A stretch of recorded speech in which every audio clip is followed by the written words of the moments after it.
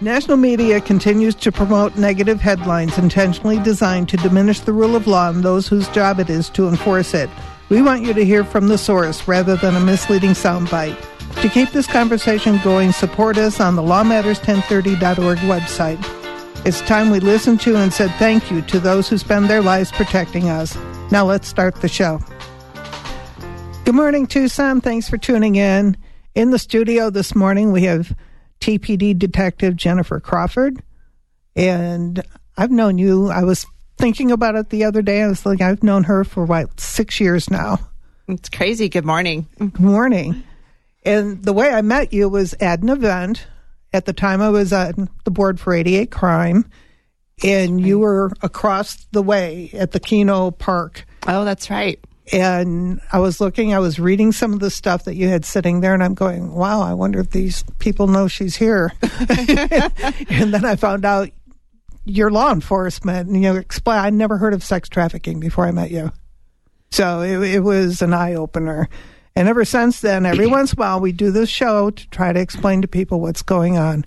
So first, tell the listeners a little bit about you. Yeah, that was kind of back when things were kind of, I feel like, just getting started, or, you would see a lot in the headlines across the country, and a lot of people didn't really know exactly what it was. What does it mean? Yeah. And it started to kind of take off. I think they always think of we're so close to the border, so they would contribute it to human smuggling and the border stuff. So, we've come a long way since then, for sure. Absolutely. So how long have you been on the department? Gosh, I've been on 26 years now. This summer, 26 years. Wow. So, yeah. And how long have you been a detective? I've been a detective for a little over 23 years, 23 and a half years. Then mostly violent crimes and narcotic-related investigations. And then for the last 8 years, I've been focused on human trafficking. And that's been quite the thing. It's developed, like you said, a lot of people at first thought it was like human trafficking or smuggling. Right.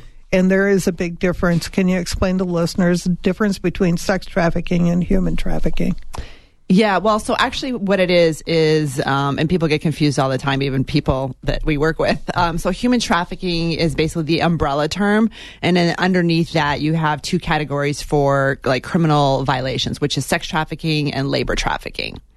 That's basically how it is. But the umbrella title is human trafficking. And then we investigate crimes of sex trafficking or labor trafficking, which basically human trafficking is the exploitation of a person for profit, for obviously either sexual exploitation or labor exploitation.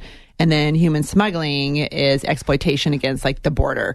So in human smuggling, somebody obviously comes across willingly, on their own free accord. They pay someone to bring them across the border. So that's not trafficking. They're not being exploited. They're choosing to come over. They're paying somebody to bring them.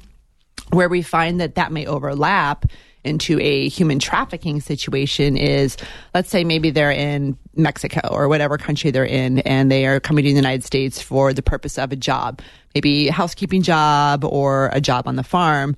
Once they get to their final destination, that's where we find they might be exploited either sexually or for labor services at their final destination. Maybe it's a fake job. The person that they're working for takes their documents, doesn't treat them properly. So that initial crossing would be smuggling, but ultimately wherever they end up at could end up being a trafficking situation. Victimized. Right. Yeah, absolutely. Exploited for, again, either sexual services or labor services. And a lot of times this doesn't get reported because they know they're here illegally. Absolutely. And, they're between a rock and a hard place. Right. Right. And that's part of so when you have human trafficking, part of the criminal element for us is force, fraud, and coercion. So we have to prove those elements to be able to make a criminal case. Unless someone is under 18, we don't have to prove them, but those elements still need to be involved. Labor trafficking is a little bit different, but that's especially with labor trafficking cases, that's one of the elements that it's used against them is hey, you're illegal, you're going to get deported, you can't call the police. And a lot of times, obviously, the police are very different in those other countries. And so, there's a significant amount of fear, about going back or how they've had interactions with them, that they are absolutely not going to, seek assistance from law enforcement. Now, a lot of countries, law enforcement is feared. They're not Absolutely. there to help you. Right. Here we call law enforcement, we need help. Right. And so there's that mental thing that, they come over here and somebody says they're going to call law enforcement. They're afraid. Yeah, absolutely. And we don't see a lot of labor trafficking cases here in Tucson. Doesn't mean it's not happening. We just don't have, obviously that big agricultural nexus that some of the other states might have, where you might see it more. Here, more in hotels. Yeah, I would say more of could be like domestic servitude type situation. Maybe some of the massage parlors, with the foreign employees. Those are usually areas restaurants maybe. Those are usually when we get a tip or something to look into. It's in those areas. And it's really a modern day slavery. Yeah, absolutely. So it's not something that, we need to be proud of, because it's happening. And it's hard for people, you go to restaurants, you go to hotels, you go to these places. Sometimes you don't know what you're looking at. Somebody's working there and they're doing it because they have to pay off an amount of money to whoever brought them over, whoever they're indebted to. And you really don't know what you're looking for. Are there signs or clues or red flags that people, if they're, out in their everyday life, they can go, oh, maybe this is a situation that should be reported? Yeah, I would say it's very difficult, to be honest, as far as a labor trafficking situation, because the people that might notice more red flags are going to be someone that's having direct interaction with that person, as far as maybe their might be their boss or a medical personnel that's doing some interviewing. So some of the things we say is third party control. So maybe they come into a hospital and they're not allowed to speak for themselves, or they're looking to that other person is it okay for me to say something? Or wherever they're at, they don't have their identification on them. Somebody else is holding it for them. Maybe wherever they're staying, are they staying in a room where they have access to come and go freely? Do they have keys? Are they locked in somewhere? Is somebody driving them to and from, their job? Do they have any injuries? A lot of times with labor trafficking, obviously you have malnourishment, injuries, fatigue, dehydration, things like that from doing the work and not being taken care of properly, because they might be living, depending on the situation, particularly more with the farm areas, they might be living on the property where they're actually working as well. Of course, that would be a little different probably for, restaurants and hotels here. So that's definitely going to be a little bit harder for just, I would say, a general public member probably to see. To recognize what you're looking at. Some things are easier to recognize than others. Yeah. And this unfortunately, it's hard to identify somebody. So, you're talking about the poverty and the economic, vulnerability of these people. Have you had any success stories getting people out of situations like that? They're here illegal. They're being used as a slave. We have really not, to be honest. We have not had any labor trafficking cases here in my 8 years that we have brought to any, level of prosecution. We've had a couple that we've looked into, but they never developed into an actual case for us. They've just been, again, not to say that it's not going on here, but we just never had any that turned into anything. And I really can only call about 3 tips maybe that we got in 8 years that we even looked into. And is that because the victim would have to also be a witness and they're afraid to do that? Yeah, correct. They have to be willing to come forward and obviously cooperate. And then a lot of our stuff we would get, but it would actually just turn out to be, smuggling cases, which is not handled by us. That's actually a completely separate, usually Homeland Security Investigations handles those on their own. I want to talk about the Operation Cross Country. And I know the FBI put out a notice, an announcement. They had over 200 sex trafficking victims that they rescued, including 59 missing children. 59 missing children. That's huge. And they did this on an operation called Operation Cross Country. You're familiar with that? I am. We participated in it several years ago when we had our formal federally funded task force where we had joint operations with Homeland Security Investigations and the FBI at the time. And so we participated in it with them. Yeah, this says that it included 126 suspects of child sex exploitation and human trafficking. 68 of those suspects were either identified or arrested. And this is why I tell people we need to say thank you to our law enforcement professionals and listen to what they have to say, because they want to share their knowledge with us. And honestly, the only people who want these agencies defunded and dismantled are the people committing the crimes. So be careful who you vote for, right? Mm-hmm. And today we've got that movie, a double feature movie that we are hosting at the Burger Theater, which is 1200 West Speedway. And we're hoping everybody shows up for that because there'll be a lot of knowledge. We've got a Q&A panel that'll answer all your questions that I can't answer. So you can stay out of the heat. There's a big heat warning today. So this is a good event for you guys to come out to. Yeah, and you might even need a sweater. It was really cold in there yesterday. So, okay, let's talk about the consequences. Somebody gets arrested for sex trafficking. What happens? Well, hopefully they go to prison. Yeah, but for how long? What are the consequences? So again, just like any crime that you get arrested for, there's going to be different factors involved. Obviously, one, your age, and then your background. So do you have previous arrests? Do you have previous convictions, felony convictions? So like your record is going to come into play with, how much your sentencing is going to be, obviously. And granted, this is going to be a serious offense, obviously. So it's going to involve, potentially a lot more time than something else. But somebody with no priors, which means, previous convictions, might still get less time than, let's say, someone who did the exact same thing, but has, 5, priors. And what are the priors for? Are they for other, sexual related based offenses, or are they something else? Are they violent? Things like that. So those will all come into play, the history. And then it depends if you go federal or state, there's different penalty ranges for that. And then it also depends on the age of the victim. If the victim is under 15, then there's like additional time that they can get for dangerous crimes against children. So that comes into play. So there's a whole bunch of different factors. And then as far as I think you said, it's for sex trafficking, does that person also possess child sexual abuse material, which most people probably know as child pornography. We just don't call it that anymore. So if they have photos, what do they call it? Child sexual abuse material. So that's the new term. So it used to be child pornography, I think, is what most people are used to hearing. But we wanted to, not we as like me, but the community or the law enforcement, they wanted to get away from that term because people kind of akin pornography with like adults. So now it's called child sexual abuse material. Okay. We call it CSAM.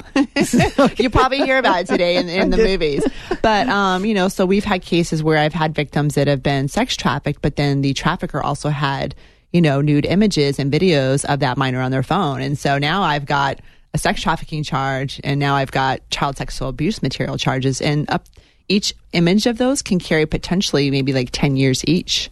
So that's huge. That actually is going to have more of a impact. Yeah, that, to be honest, really than some of the other charges potentially. I mean, they carry a lot more weight. So somebody can go away for a very long time. Yeah, I mean, you got people that could be, potentially in there for, 20, 30, 40, I mean, maybe even life, depending on, how egregious, the situation was. And it's all different, obviously every case is bad of sex trafficking, and let's, be realistic. But, obviously some could be more egregious than others, depending on, what level of, violence, if there's a lot of violence involved or not, or just different factors. So do you know if these people, are they put into a special prison? Are they separated from other?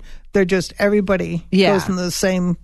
As far as I know, obviously I'm not involved on the prison side, but yeah, as far as I know, they're not like kept in any like special like sex offender unit or anything like that. Sex offender. I don't know. Well, maybe. I feel like there are in some places, but again, I don't know a lot about the prison side of it. But yeah, no, I'm not aware. Of the rest I've had, they've just been, they've done their time. I have some that have done their time and they're back out. So doing it again. I hope not. When they get out, do people get a notice saying, "Hey, they're coming out"? So like only the victims, if they had the victims, yes, would. Community would not, unless they had to register as a sex offender. And sometimes that is often part of like the deal, or if, let's say they took a plea, and they're getting like less time than going to trial. A lot of times that will be part of the plea, is in, okay, well, when you get out, you have to register for a sex offender and you will be on the, the list for forever. Yeah. So often that forever? gets mixed up. I've never heard of it being like, okay, for 5 years you're a sex offender and then you're okay. It is, but I don't want to speak 100%. We are going to have some prosecutors there today that would obviously know that better. That's right. We're going to have prosecutors there today, so we get all our questions I don't want to misspeak, but I feel like it could be for sure. So okay. But so community wouldn't be notified unless they had to register for that. But yes, victims do get notifications. And that's kind of scary. I remember, and I think I mentioned this on another show, several years ago, I got a postcard in the mail saying that a sex offender was going to be living in the neighborhood at this address. I went, ooh. Like, what? So I moved. But anyway, so have at it. So what are the efforts to combat this? What do I know? It's not just one agency; it's a team of agencies, or you work with the county, you work with the state, you work with everybody works together on this. What are the efforts to combat something like this? Are you talking about here locally, or just like in general? What can you speak to? I think it's kind of the same all across the country. I mean, here, obviously, exactly what's happening today. You hosting this event today and trying to bring awareness. Obviously being law enforcement, it's a little different because we deal with criminal investigations, but for community members, it's all about bringing awareness and education. I mean, we are so much further than we were when I first started this.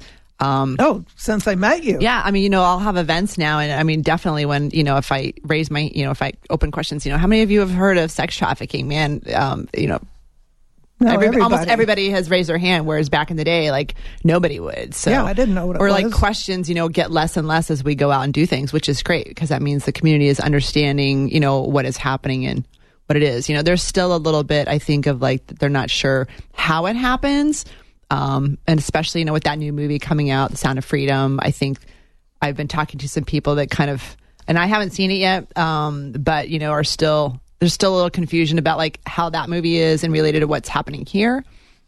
But just as far as like what we're doing, I mean, we still are, even though we are not federally funded anymore and have joint partnerships with the FBI and like Sheriff's Department and Homeland Security, like we did officially for Saturn, we still maintain our partnership with Homeland Security Investigations. So, we are still running. We just don't have federal funds. We bring it down to grassroots. We involve more of our community and our partnerships that we previously made. We rely on, different NGOs here in town, different nonprofits and people, obviously you guys, anybody just who supports us to come together. Because it really is just a community effort, to be aware and be involved and just to care about what's going on in your community. And that's the whole idea of bringing the community together for these educational events, is so that what's going on. Right. And by doing this today, you're empowering your kids to not be groomed and not just recognize a bad actor in person, but on the internet, right, and be able to report it. And that's the huge thing now. And I don't think people realize, and just like when I mentioned the movie and they think how it happens, is 95% of the cases that we get are generated online. Even adult victims and juvenile victims have met their predator, trafficker, whatever you want to call it, online. I mean, that's the world we live in. I think if anybody thinks differently, I mean, it's crazy. Even parents that my kids don't have, access to social media, or they don't have it. Well, I guarantee you they do. You just don't know about it. Yeah. And so that's why it's so important to understand how they're getting access, what they're getting access to, how these predators work online, and you need to just educate your kids. That's the most important thing I think that I can say about any of this is talk to your kids, educate your kids, know what the dangers are, so that you're aware. I mean, nothing's 100%. You can't, we can give you all the tools and the safety information and, something still might happen to your kid and you might have talks daily with them and you check their phones and, your kids are open and honest with you, but, you never know what's going to happen. And so we just want you to have the most up-to-date, best information you can to have those discussions with your kids and, hopefully they're going to make some good choices and be aware to spot bad people. Yeah. You want them to be aware to spot bad people. And, it's I've heard it so many times.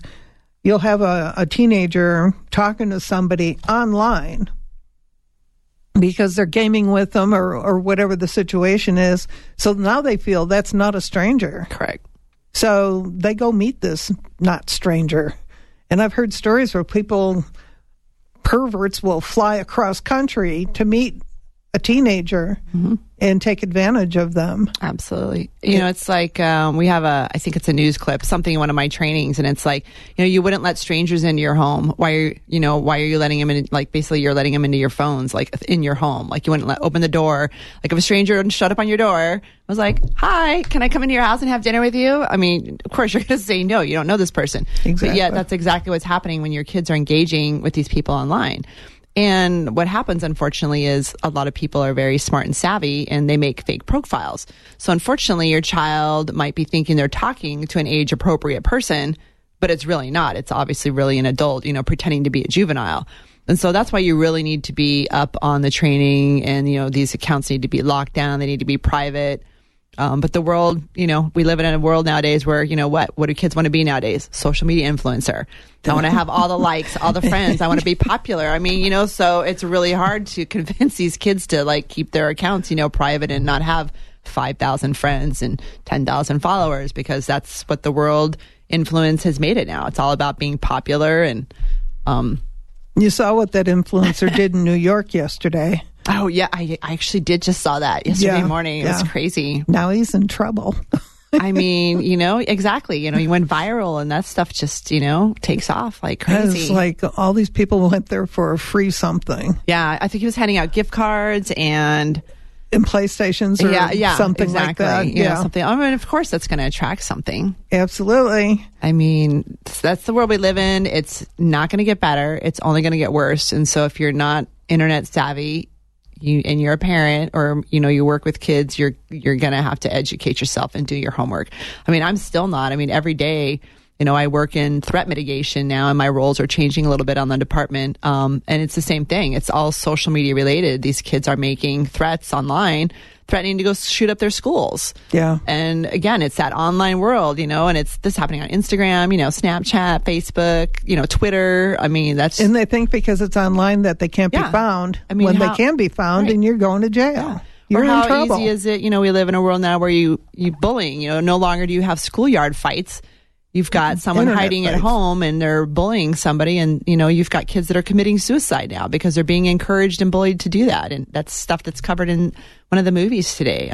It's a really hard, I mean, I don't want to say horrible, but world that these kids are growing up in nowadays. And to navigate through all of that stuff is really hard. And if you don't talk to your kids about it, and, do your best to have them make responsible decisions and reach out to trusted adults. And if it's not you, encourage them to go to somebody else, a teacher, a counselor. There's going to be probably consequences, unfortunately. Yeah, it's really a sad situation. And we had a listener, Patricia, wants to know what time the movie starts. And it starts at 10 o'clock. And the doors open at 9:30. So, and that's at the Burger Theater. And these movies were picked specifically because they really relate to what's happening here in town. I know there's, what's the name of the movie that's at the theater right now? The Sound of Freedom. And I haven't seen it yet. Yeah, I haven't seen it either. But part of what I noticed about it was it was a more global. And while this situation is happening very globally, we've got it happening right here. And that's why we picked the movies that we're showing today, because it brings it home. These are going to be that online relatable nexus. So it's anywhere. I'm like, this is stuff that's happening now. If you haven't seen like the sextortion stuff, that's actually picking up very trendy, where there's financial sextortion now against young boys versus the sexual extortion against what we would normally consider young females. So that's a huge trend going on right now. Yeah, and you're going to have all of this explained to you, and it's not pretty. And if you don't know how to put the safety things on your telephone to secure your telephone, the 6-year-old next door knows how to do it. Yeah, exactly. Just invite him over. Call my nephew. Hey, how do I do this? So, okay, we're going to take a quick break. We'll be back in a few. Hi, this is Sherry asking you to save the dates. On August 5th, Law Matters is hosting a free double feature movie presentation on topics that affect all youth in today's digital world. Bullying, sextortion, and how your children are being sex trafficked right out of your home. Every teacher, parent, and age-appropriate student should attend. After each movie, there will be a Q&A panel made up of law enforcement and prosecutors to answer your questions. Tune in to Law Matters every Saturday morning at 8, and updates will be posted on the lawmatters1030.org website as details develop. Law Matters live show airs every Saturday morning at 8. We talk with law enforcement on current issues we all need to be aware of to keep our families safe. Law Matters is asking you to help sponsor our mission by contributing on lawmatters1030.org. Every dollar counts, and together we can back the blue while we keep the conversation going. Law Matters podcast can be found on iTunes, Google Play, and lawmatters1030.org.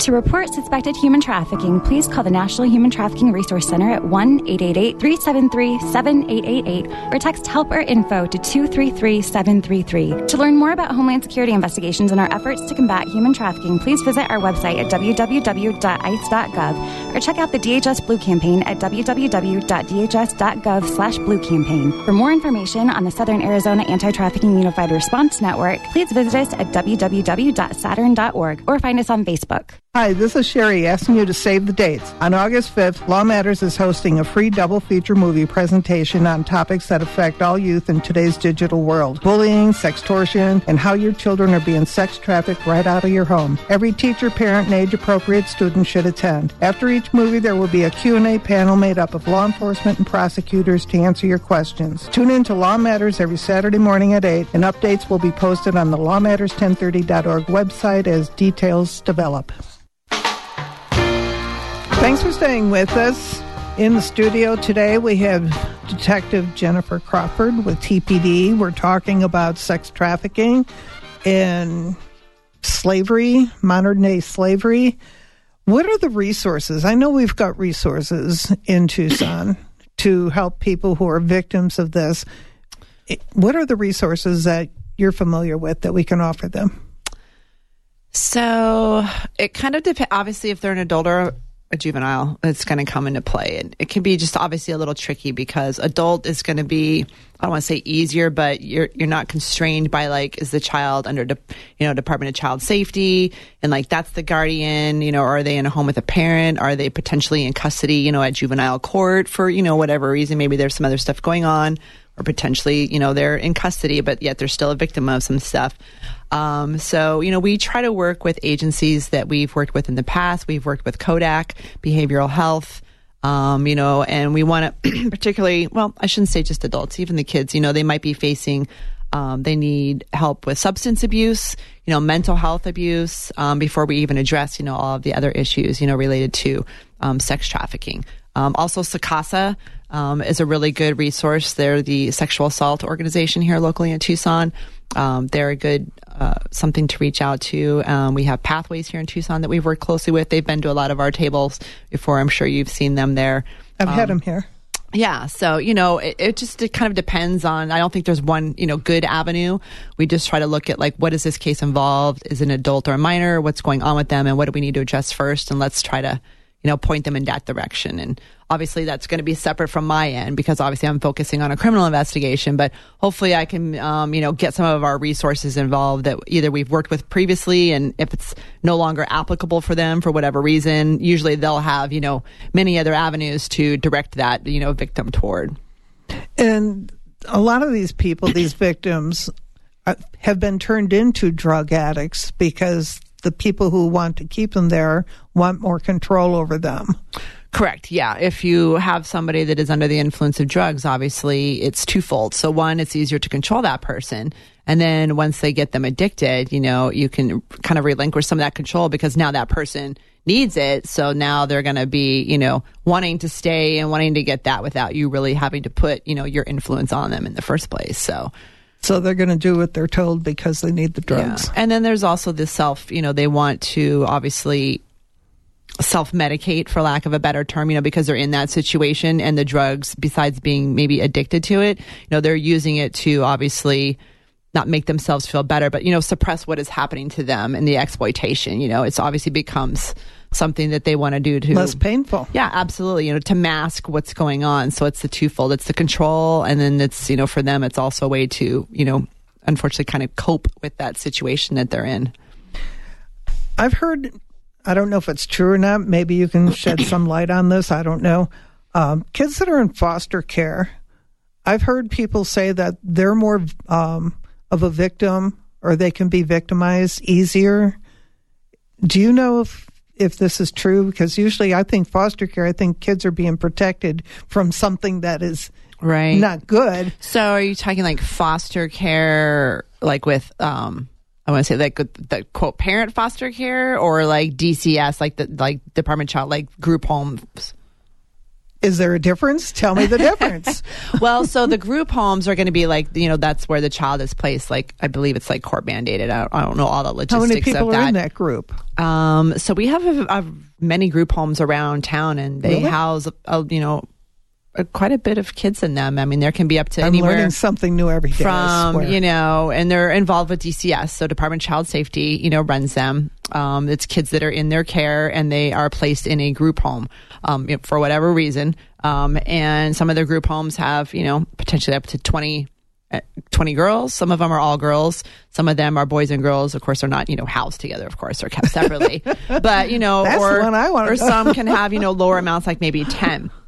Okay. So when you're dealing with the group homes, absolutely, the kids that are in the group homes, unfortunately, they run away frequently because they're not secure facilities, and staff can't obviously, grab them and forcefully hold them if they're trying to, leave the facility.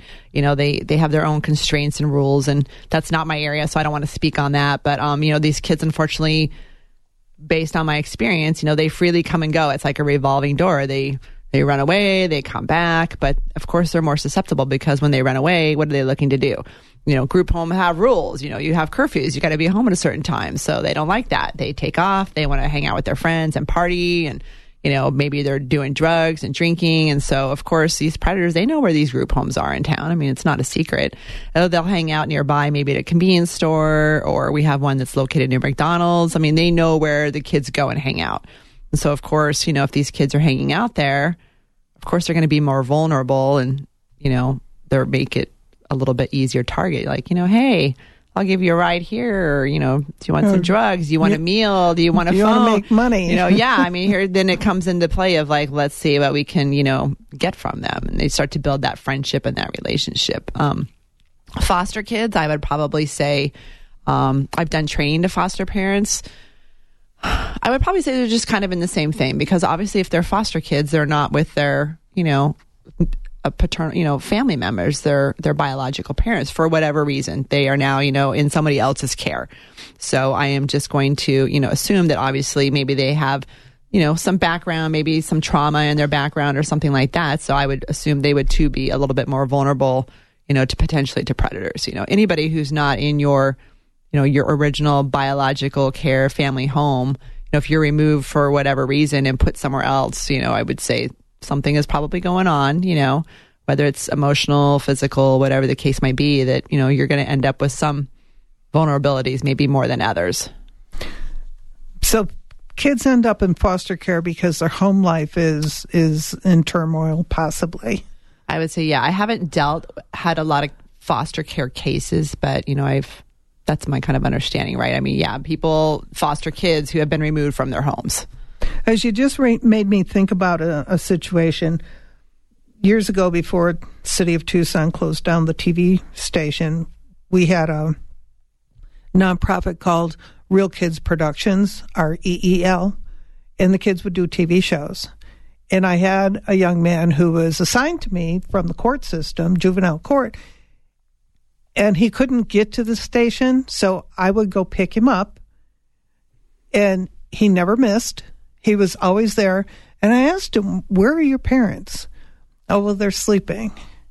They didn't get home until a little while ago, or whatever this. Right. And I'm like, wow, this was the steady in his life for the time he was with me. And I always made sure he was fed before I took him home because I didn't know if he'd be fed. And you just rang that bell with me, as that's a situation. I wonder if he should have been in foster care someplace. Yeah. I mean, I think that, and again, I'm obviously not involved directly with that area, but I would think, the foster parent situation would potentially, at least hopefully, involve a little bit more stability, because obviously they are families, that they take kids into their home versus the group home situation, which is, court ordered, and there's, a lot of kids in there, and you only have staff workers. You don't have that personal, kind of family environment there. So they are different. See, I didn't know we had group homes. Oh yeah, we have a lot. I mean, they're everywhere. Obviously, it's not just, it's a nationwide. I'm just finding this out. I'm stunned. I thought if something was wrong, they'd go to a foster parent. Yeah. I mean, obviously, yeah. And I don't know what differentiates between, going to the foster parent and the group home. I don't know those logistics. That's not my area of expertise. But well, now I'm going to have to do a show on the difference. Yeah, have people come in and explain this to us, because it's significant. So when you have somebody that, some resources can help them, it sounds like there's a huge definition between which resource can help which victim. How do you go about, defining that? And do you have people that you take care of, or you've had in your custody, I guess you'd say, more than once?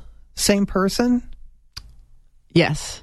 Yeah, I have dealt with adults multiple times, victims, and I have dealt with juveniles consistently multiple times, because that vicious, like I said, the revolving door where they're the group home, they run away and they get caught up in something, and it's not always, a sex trafficking incident, but like it's come across, to us to like look into multiple, if they've been out multiple times and something's going on. So yeah, we certainly have seen certain names have been, on the revolving door, unfortunately.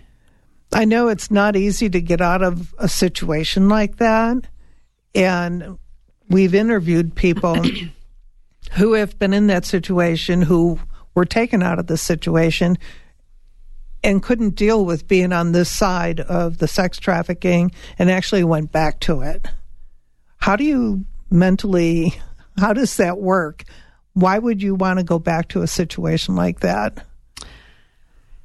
It's just hard, and by no means I'm not involved in the mental health, area at all. So that might be, a better question for someone on that end. I just do know that, so I had a case with a young lady, and she was being trafficked by her boyfriend. Even though the term can be boyfriend for the pimp, he was actually her boyfriend. They actually had a child together. So they did have an actual, romantic relationship as well. But he was also exploiting her and trafficking her. And I got her away from him multiple times, trying to work with her to, make a case against him. I got her into placement, into housing, counseling, drug support. She would leave. She would go back to him. I think we did this. This is probably the longest victim that I had worked for. I want to say 2 years. I tried to work with her, and our prosecutor today who's on the panel was also involved, just trying to help and help us get this case against this guy. And I just think that and again, I'm not in the mental health world, so I just want to preface that, but that trauma bond, and this was obviously a little different for her, because obviously she had a child with him, so you had that bond. I do know that he would use that child, against her, and because she had already lost one of her kids. Her parents had custody, just because of obviously a situation in her life. She was also severely drug addicted. On his part, he would absolutely supply her with drugs, and keep her on the hook for that. And she just could not break that bond with him of, that trauma bond that they had, and he had her kid, and he would just emotionally manipulate her, and it was just really sad, and it did not have a good ending, that case, unfortunately. She ultimately died from an overdose by drugs that were supplied to her by him. So it did not have a good ending, unfortunately, I'm sorry to say. Now, can he be held for murder?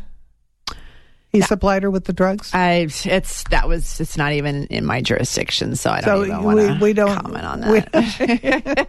I'm just wondering. No. You always think. I think that they did kind of look into things, and I wasn't involved in her death investigation at all. So, It's too bad. It's just sad, that she was not able to, just break away. And, we tried and tried the life. Resources, and she did have family here in town, and she just couldn't do it, for whatever reason. And, you don't know what's going on in their minds. And there may have been a lot more going on, that I had no idea about that she didn't share with me. So it's just hard to say, but. You can't help but wonder what kind of life that baby has, though. But I know the kids are doing very well. The grandmother has them here in town. And she has both of them? She has both of them. They're doing very well. Yeah, they are not with the trafficker's family. So hopefully, Hopefully they'll grow up and not experience a life like that. But it's not unique. I mean, that frequently happens where victims will return to their traffickers, unfortunately.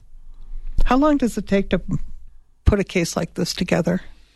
They're long. They're very time consuming. I would say we usually work cases maybe at least 6 months. I would say a minimum of 6 months, potentially to up to a year.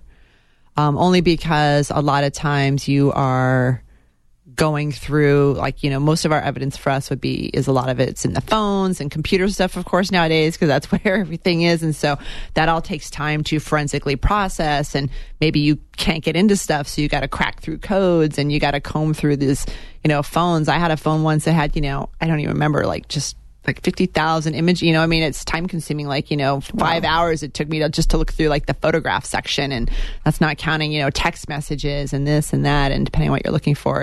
And then you also, you're probably doing multiple interviews, and if your victim isn't stable when you first recover them, obviously their welfare is your primary concern. So, maybe you have to get them into substance abuse first, and let's get them clean, and then now let's deal with the mental health trauma, and we got to make sure that they're safe, and then now we can address the criminal stuff where we have to ask the hard and uncomfortable questions and make them delve back into that world that you just kind of rescued them out of, and that's hard to do, and a lot of times they don't want to talk about it right away, which is completely understandable. When we have a victim or a potential victim, we always tell them, originally we try not to just immediately jump into the criminal part. We try to build that trust, and, hey, let's just have a conversation. When I first maybe meet them, it's all about, what can I get you to drink? Can I get you some food? And just having a conversation. So, what have you been doing? Where are you from? What do you do here? Where do you live? Just basic questions. And then you have limited amounts of time. You don't want to, make it an interrogation of them. And so that might get dragged out for a while you're trying to get that information out of them. Do you find they're forthcoming when you first separate them from their situation? No, not at all. Typically, they clam up? Yeah. And are they afraid because the person who's controlling them will have a reaction to their talking? Absolutely. We try to tell, if we have officers, immediately, or anybody when we do trainings, if you suspect them, immediately separate, them out. You don't want them in line. So if they're in the field still with the police officers on the front lines, we separate them. No eye contact. We don't want her or him in the line of contact of that person, of that potential trafficker. So either put them in a car or just take them off the scene wherever, because obviously there's rules about maybe moving people if you don't know what's going on yet. But yeah, out of line of sight. You don't want him or her to be able to look at each other.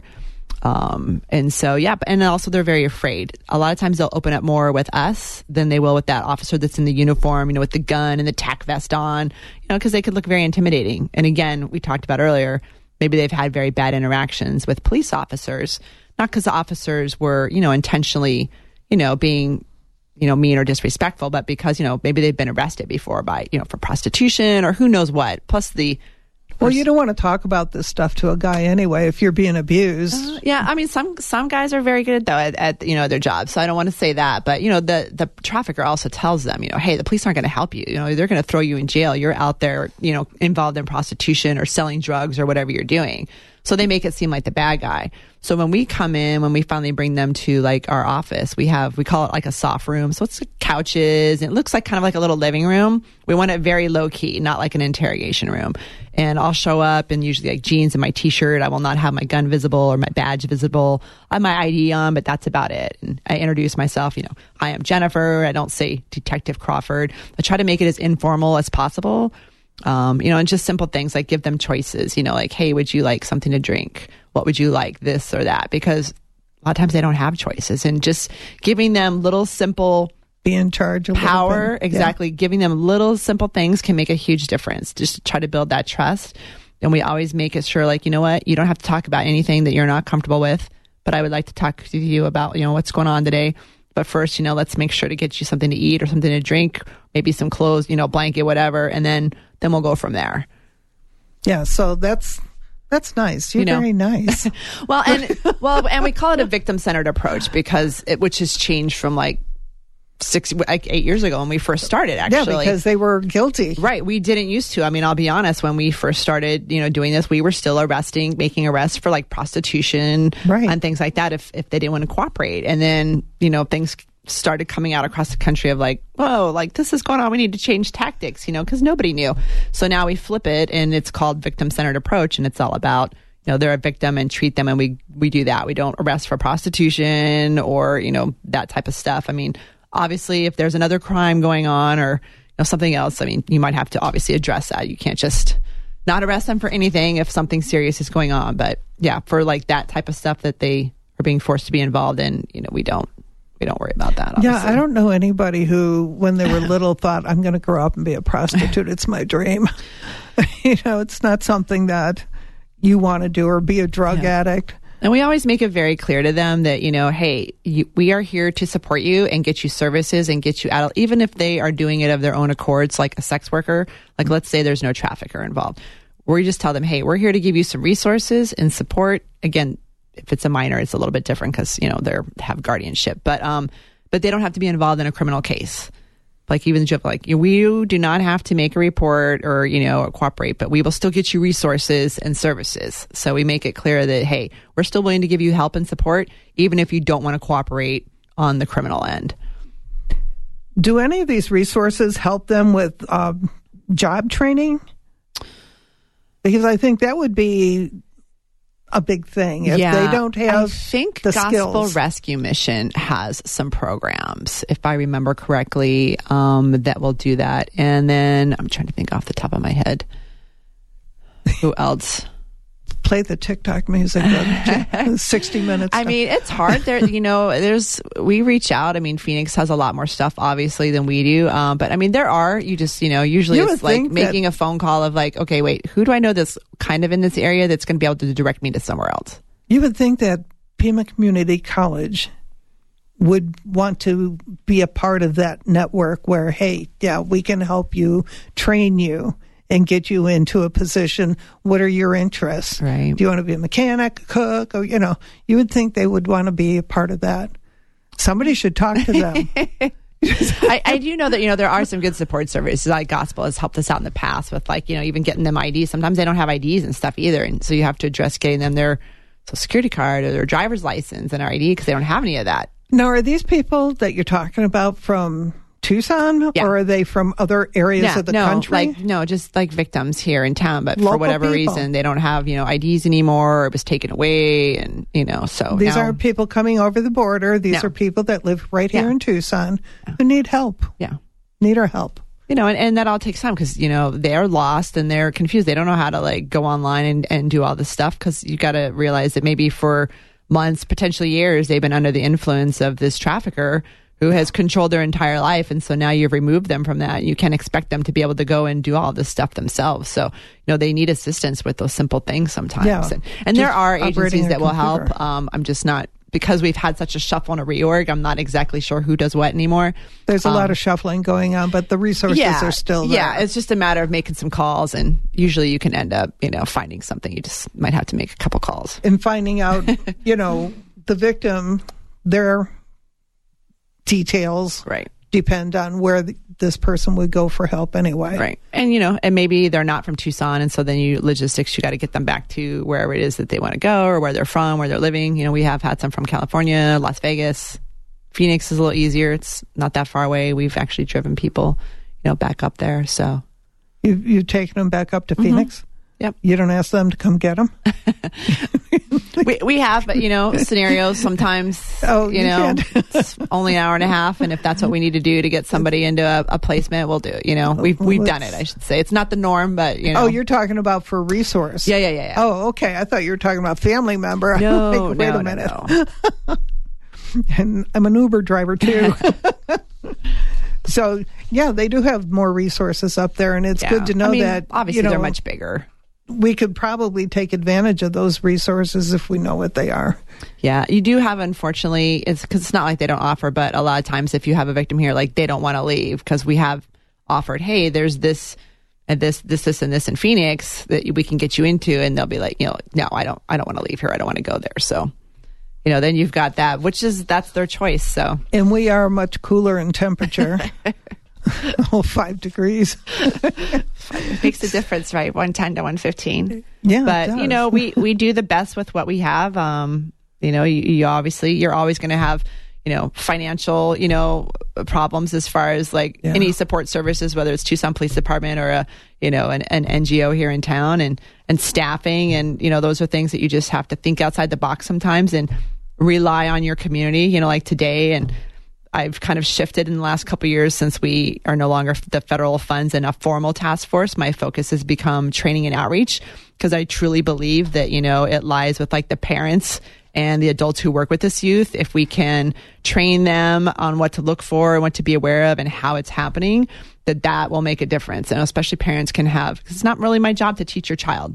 I mean, I'm going to be honest, that's not my job. And these are hard conversations sometimes, and you as a parent need to decide when it's appropriate, to have that. We have victims, as long as 8, 9 years old, and I don't think sometimes people realize that. But if your kid is gaming or he's using an iPad or an iPhone, he's potentially can be exposed to predators. So, and we know that gets younger and younger for kids. And I tell people your child can be sex trafficked right off the sofa sitting next to you. Yeah. And so they don't even have to leave the house. Yep. And you need to know. Who are some of the people who are going to be on our panel today?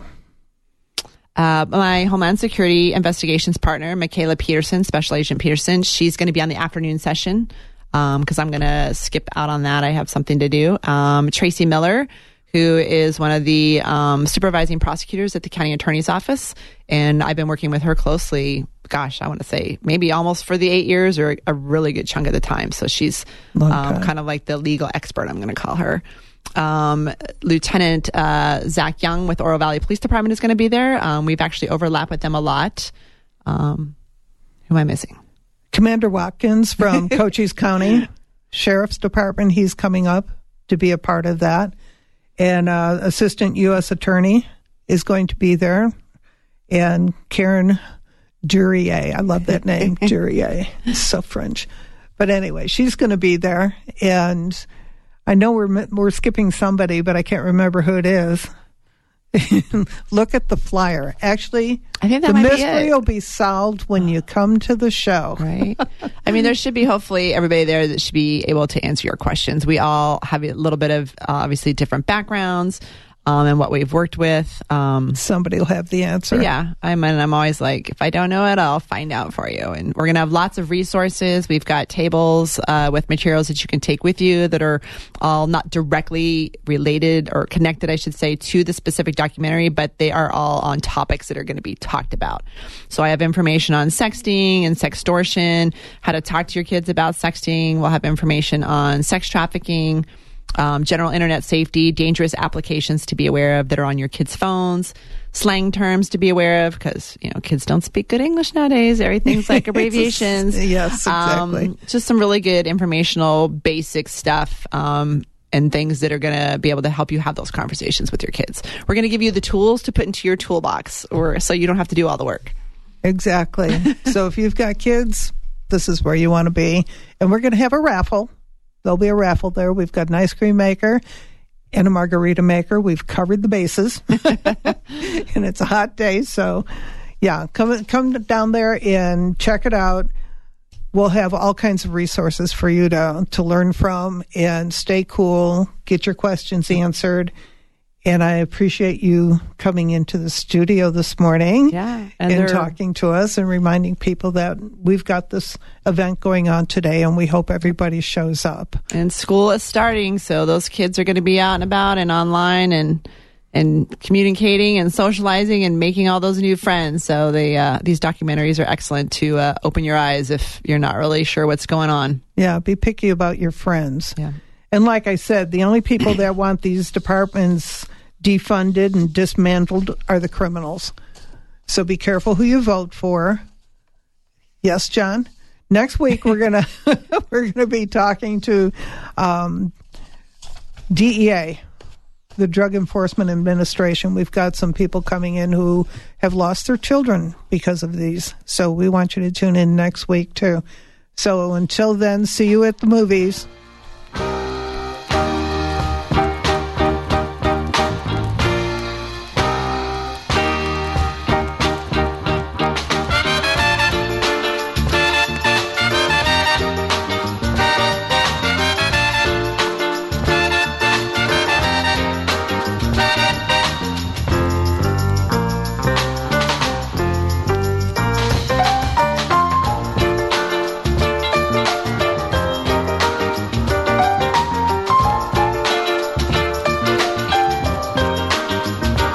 This is Sherry asking you to save the dates. On August 5th, Law Matters is hosting a free double feature movie presentation on topics that affect all youth in today's digital world. Bullying, sextortion, and how your children are being sex trafficked right out of your home. Every teacher, parent, and age-appropriate student should attend. After each movie, there will be a Q&A panel made up of law enforcement and prosecutors to answer your questions. Tune in to Law Matters every Saturday morning at 8, and updates will be posted on the lawmatters1030.org website as details develop.